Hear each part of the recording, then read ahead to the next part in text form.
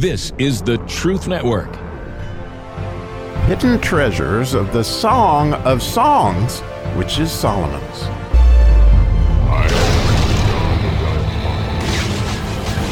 Oh, the mysteries of the Song of Songs, chapter 2, verse 7. We get to dig around in those mysteries today.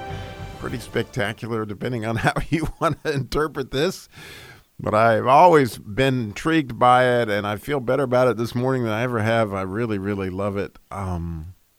I think it's not well translated in the King James Version, but nonetheless, I'll read it to you so that it'll be familiar to you. In English, it reads, again, Song of Songs, chapter 2, verse 7. I charge you, O ye daughters of Jerusalem, by the roes and by the hinds of the field, that ye stir not up, nor awake my love, till he please. Now that's King James. In the New King James, they don't take and use the word he, and we're going to get a lot into that maybe by the end of this. But I just think it's interesting.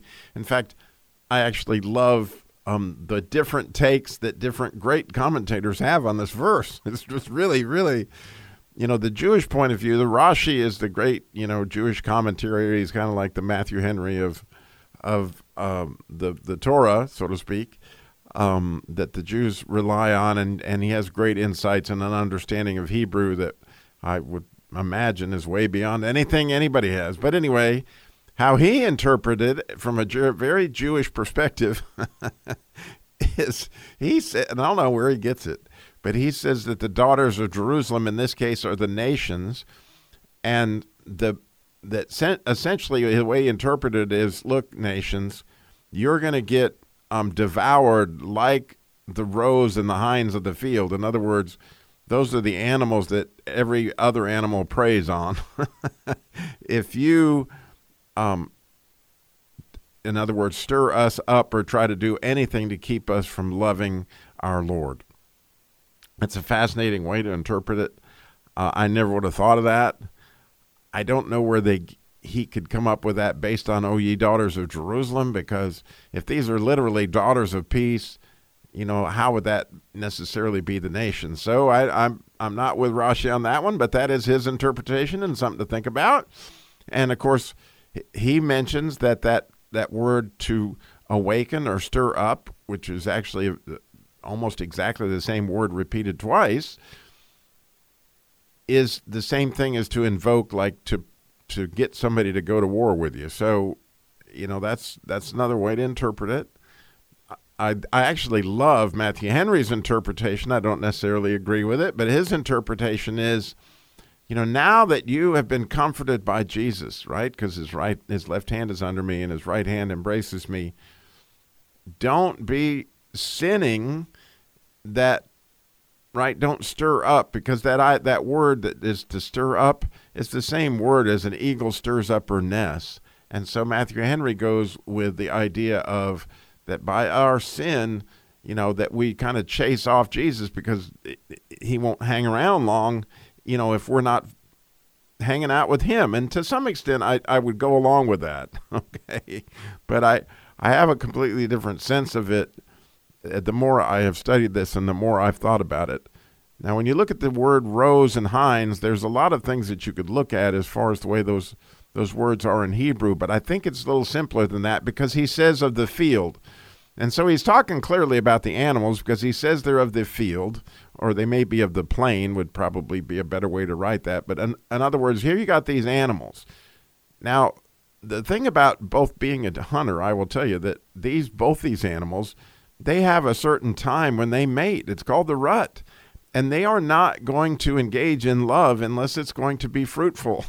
In other words, when they go about doing it, it's during the rut, and that's the only time that they will do that. And at that point in time, the idea is that they're going to have baby hinds and baby roes. That's the idea of when they are engaged like that. And clearly, the interesting other thing about I love, if you look at the Hebrew of it, is the word love, because here she doesn't call him my love like don't awaken my love would be daled vav daled. If I was saying don't awaken my love, I would have said it. She would have said it the way she used that word throughout the rest of it. Don't awaken my daled vav daled. But that isn't what she says. And by the word my is not even in Hebrew. And so it really should read, nor awake love.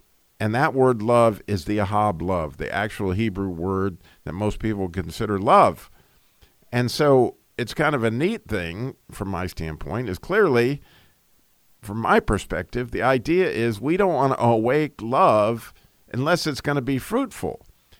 And then the other thing that's interesting about looking at it in Hebrew is it does not say he please at all. It says she.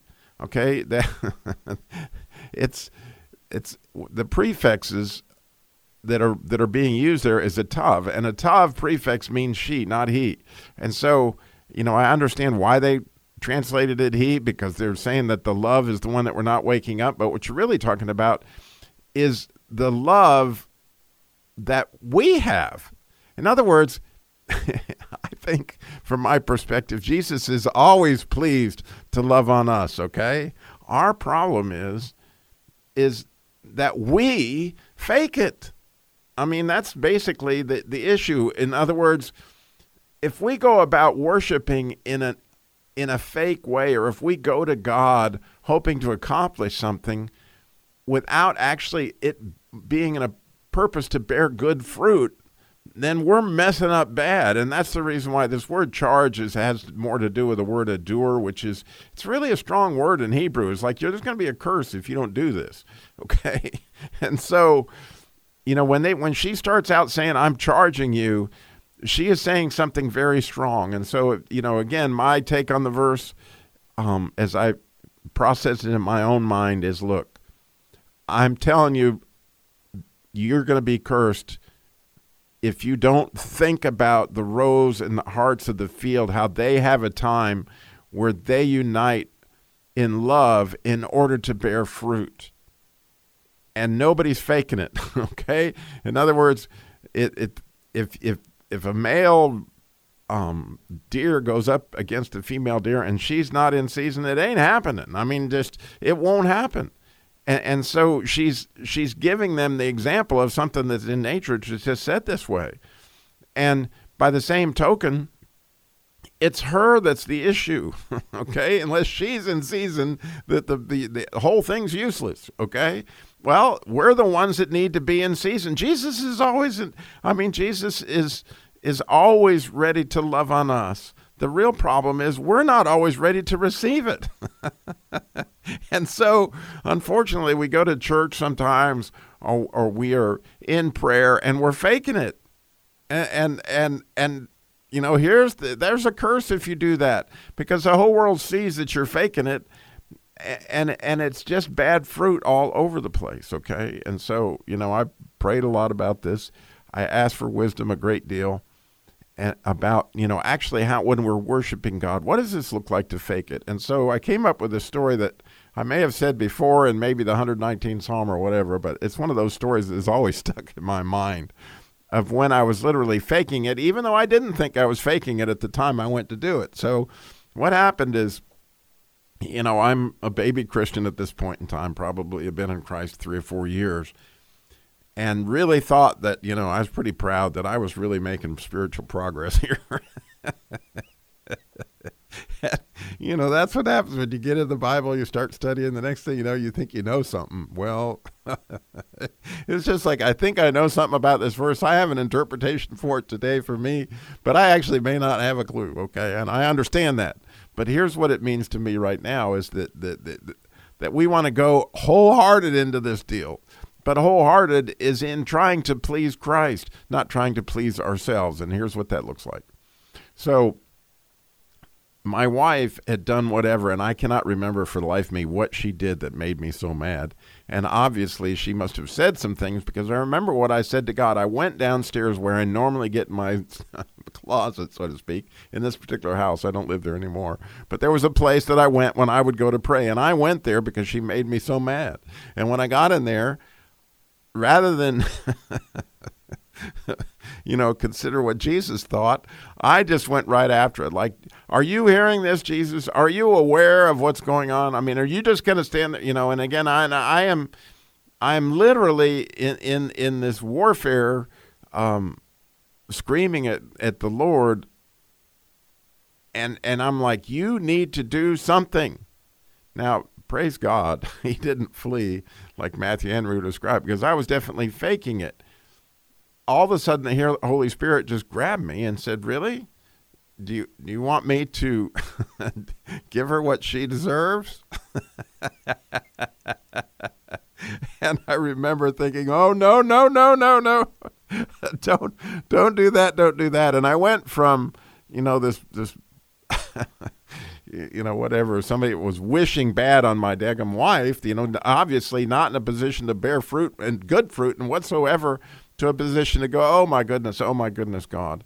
And the point is that unless you do it for Jesus' sake, when we ask for things in Jesus' name, what's Jesus, why are we going to do this? To bear good fruit, right? That's whether we're in prayer or whether we're in worship or whether we're in study. The whole idea is to bear fruit for the kingdom, something that is going to be good fruit. And so, there's a couple other, one thing that I love, and again, this whole thing, I feel like we're in search of statutes, okay? And you might remember at the end of the Yud section, the 80th verse in the 119th Psalm, it says, let my heart be sound in your statutes, that I be not ashamed. And the way that I feel about that right this minute is in Jeremiah, remember 31, where it says that the Lord is going to do a new thing, the bride encircles the groom. In other words, as a bride of Jesus, when we are absolutely delighting in him, because again, I would not translate that word please at the end, because it has different connotations to me. I would say do not arouse in love until she is delighted, okay? So delighted that I'm willing to do those circles around Christ, trying to bring down the walls of his heart, that he can trust me, okay? and so delighted in what he's going to do, not what I'm going to do. So delighted in what's really going on, and so wholehearted that now I've got his left hand is underneath my head, his right hand is embracing me. And I'm telling you, it would be an absolute curse if we didn't now want him to be delighted, right? And we didn't want him to bear fruit. I mean, this is the idea. And so, the roes and the hinds of the field have it. They do not engage in love unless they're going to bear fruit. And so let's not fake it. Let's keep on going on. I know I went a little long, but it's a very intriguing verse. And I hope that you'll just look at it. It's just Song of Songs, chapter 2, verse 7. I've wondered about it for years, and now I love it more than ever.